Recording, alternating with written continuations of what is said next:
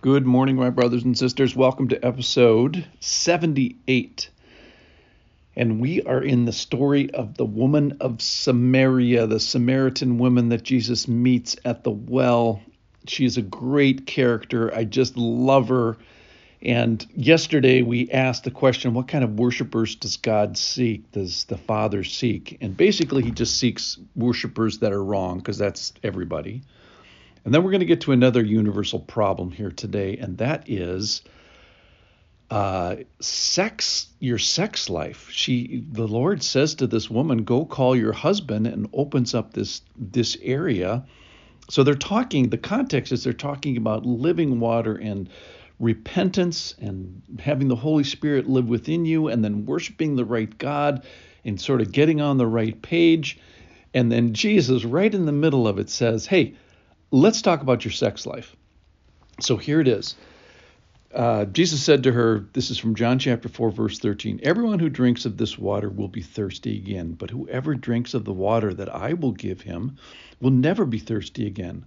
The water that I will give him will become in him a spring of water welling up to eternal life. The woman said to him, Sir, give me this water so that I will not be thirsty or have to come and draw water. So this is all great. This is all just wonderful spiritual stuff. And then Jesus says, I think pretty much essentially, let's talk about your sex life. Here it is, verse 16.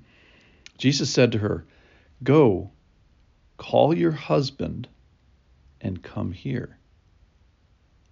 The woman answered him, I have no husband. Jesus said to her, you are right in saying I have no husband, for you have had 5 husbands, and the one you have now is not your husband. What you said is true. The woman said to him, Sir, I perceive that you are a prophet. So go call your husband. I want to talk about your sex life here. Jesus knows that she does not have a husband. So why does he ask? Jesus never asks a question that he doesn't know the answer to. So, in fact, he answers the question better than the way she answers it. So Jesus knows something, and I think he's showing something to her. Maybe she doesn't know. Maybe she's lost count. Maybe she's had too many to remember. So before we throw her under the bus, let's say we had to list those who we have taken sexual pleasure from outside the bonds and boundaries of marriage. And that might be physical pleasure or visual pleasure or mental pleasure. Who, listening here, could stand? Nobody. So don't get on your high horse too highly in this regard. So the point is, one has many sexual partners, not because you value sex too much, but because you value it too little. And Jesus is calling a very high standard here. All right. And then I think it's interesting that of all the people Jesus encounters in Scripture, I can't remember another time where he says, I want to specifically talk about your sex life. Why? And here it has a prophetic value and must be an area of, particular stumbling for her or something. I think Jesus is saying for sure, in saying the one that you have now is not your husband.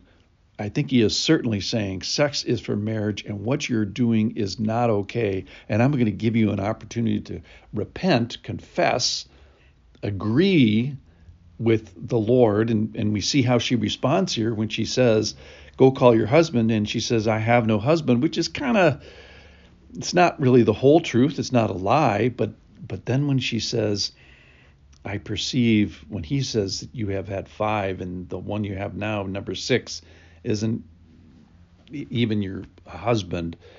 And then I think she realizes the Lord uses this area to convict her. Okay, so a couple of points about this. I think God knows her sex life. He remembers, he sees. Do we conveniently maybe know, and maybe in our heads know, and certainly in confession maybe know?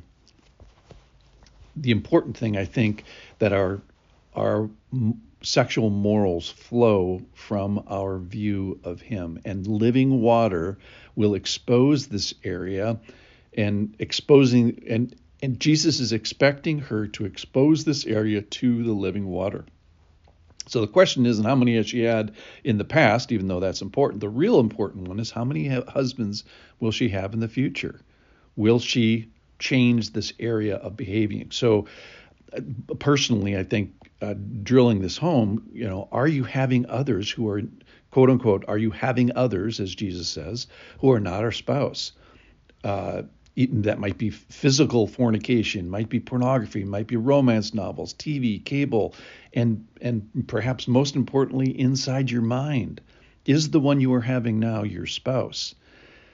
So for Jesus, he uses this particular area to challenge her and say this area has to be exposed to living water. It has to be exposed to the Holy Spirit. It has to be exposed to your relationship with me. So our relationship with others, our relationship with our zipper, if you will, is under the umbrella of our relationship with the Lord. So on one hand, it's interesting how much Jesus makes of this particular topic. On the other hand, is after the perception of her, how little he makes about this, and he moves right on. So our relationship with others is overshadowed by this relationship with Jesus and the Holy Spirit. So I think in conclusion is we can offer this area as an area of prophecy that, hey, the Lord sees this, and I confess and I see it as well. And then the big question is, do I agree with the Lord?